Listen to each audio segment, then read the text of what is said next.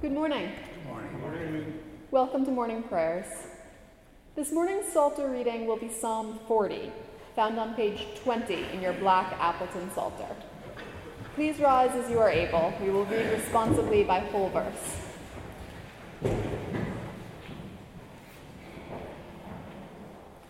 I waited patiently for you, O God.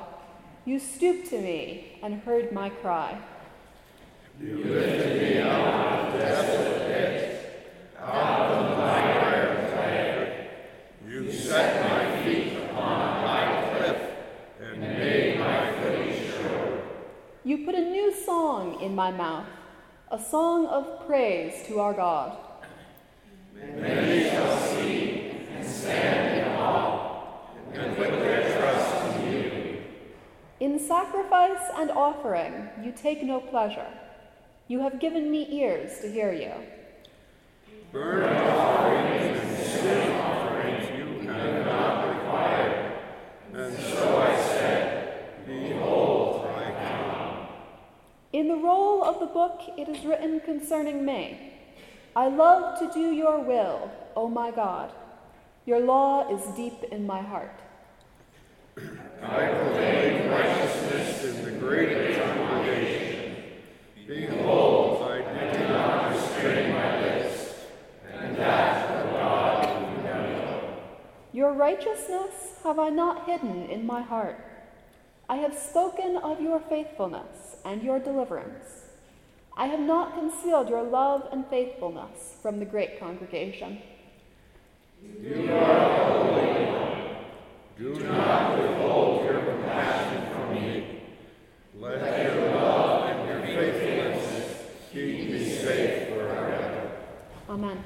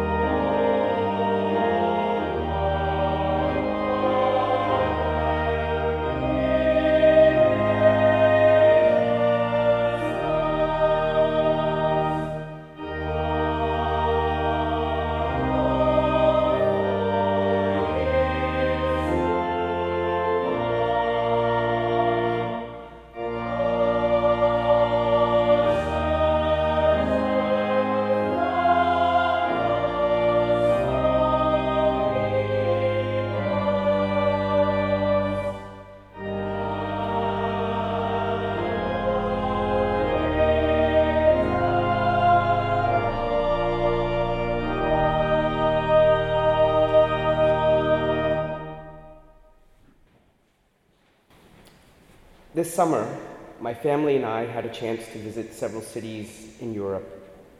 We started in Florence, Italy. There's so many wonderful things about traveling, stepping outside of our routines and comfort zones, meeting people with different perspectives, eating different foods, learning about different cultures, seeing unusual art and landscapes, visiting museums and historical sites, and having the opportunity to compare the past with the present, and to think about why people did what they did at key moments in history. We saw so much beauty in Florence, the birthplace of the Renaissance. Nothing prepares you for the first time you walk into the Academy of Arts Central Hall and encounter the creative intensity of Michelangelo's 17-foot David, or for Da Vinci's Annunciation, or the sheer scale of the Duomo's Brunelleschi's 15th century feat of architectural wonder. I had seen some of these sites before in photographs, but during this visit, as I looked at them through the lens at all that has happened in our country in the past few months, even these places of immense beauty seem to have a haunting quality. At the Academy of Art, for example, the statue of David occupies the central hall, where the Academy houses the objects that represent the height of the Renaissance, while the rest of the collection, the wings and upper floors, visitors are told, chronicles the subsequent decades, quote, considered to be one of steady decline in Florence. Of course, the reality of what happened in Renaissance Florence was complex. But I couldn't stop thinking about how the end of the Renaissance marked an end of a period when individuals like Michelangelo and Da Vinci represented a new type of thinking, one that valued individual creativity and believed in an earthly future.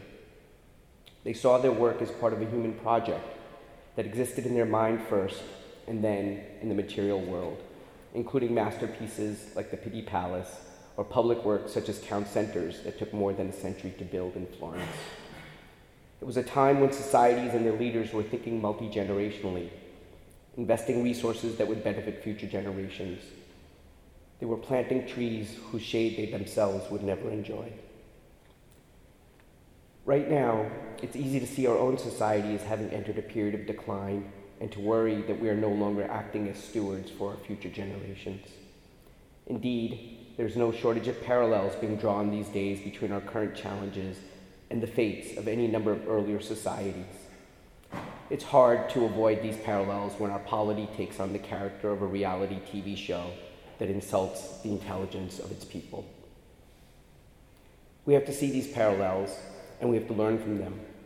But we cannot give in to the resignation that comes with making these comparisons. We are not at the end of anything right now. We are in the middle of something. It is a difficult time, but we have to be hopeful.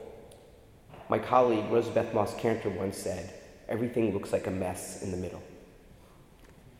Every day over these past few months, even as bad news seems to accumulate, as we've heard even more this morning about natural disasters and so many people being threatened, I've been heartened by the people who are fighting to preserve our democratic institutions and looking out for each other. The civic leader and philanthropist John Gardner once said, "A nation is never finished. You can't build it and then leave it standing as the pharaohs did the pyramids. It has to be built and rebuilt. It has to be recreated in each generation by believing men and women." This is certainly true of Florence, which has been rebuilt many times since the Renaissance. Right now, Florence itself is being revitalized. As a result of migration and immigration, Florence is renewing again.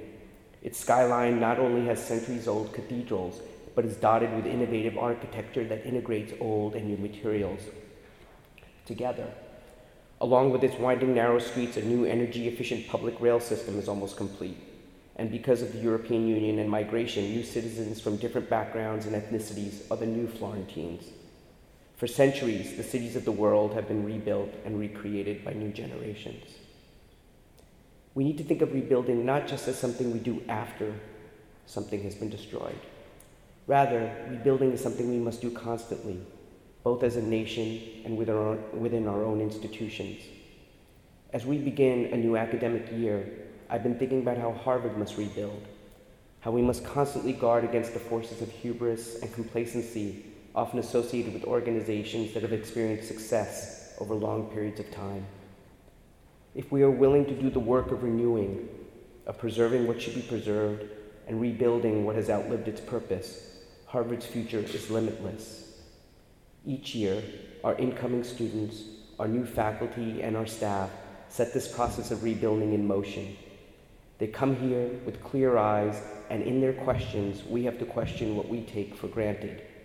In our speeches, in our convocations, in our morning prayers, we are not only sharing our purpose, but reminding ourselves of our purpose. Institutional renewal is not a task for those who seek instant gratification.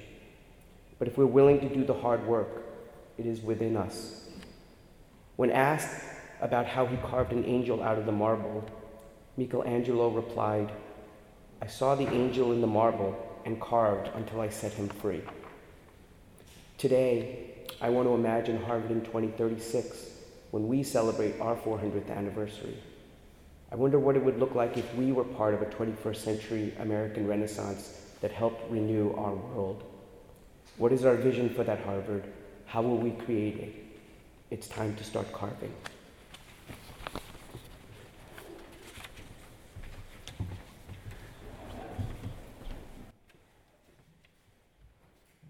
Please join me in the Lord's Prayer. Our Father, who art in heaven, hallowed be thy name. Thy kingdom come, thy will be done, on earth as it is in heaven. Give us this day our daily bread, and forgive us our trespasses, as we forgive those who trespass against us. And lead us not into temptation, but deliver us from evil. For thine is the kingdom, and the power, and the glory, forever and ever. Amen. Please stand as you are able for the singing of our hymn. This is my song, O God of all the nations. Number 29 in your hymnal. Number 29.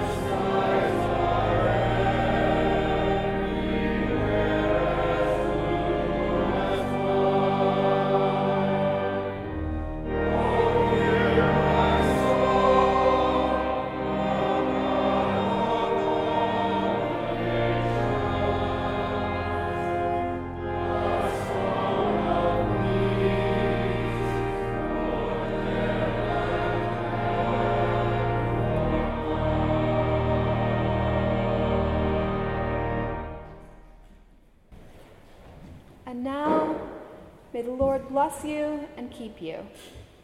May the Lord make his face to shine upon you and be gracious unto you. May the Lord look upon you with loving kindness and grant you peace. Amen. Amen.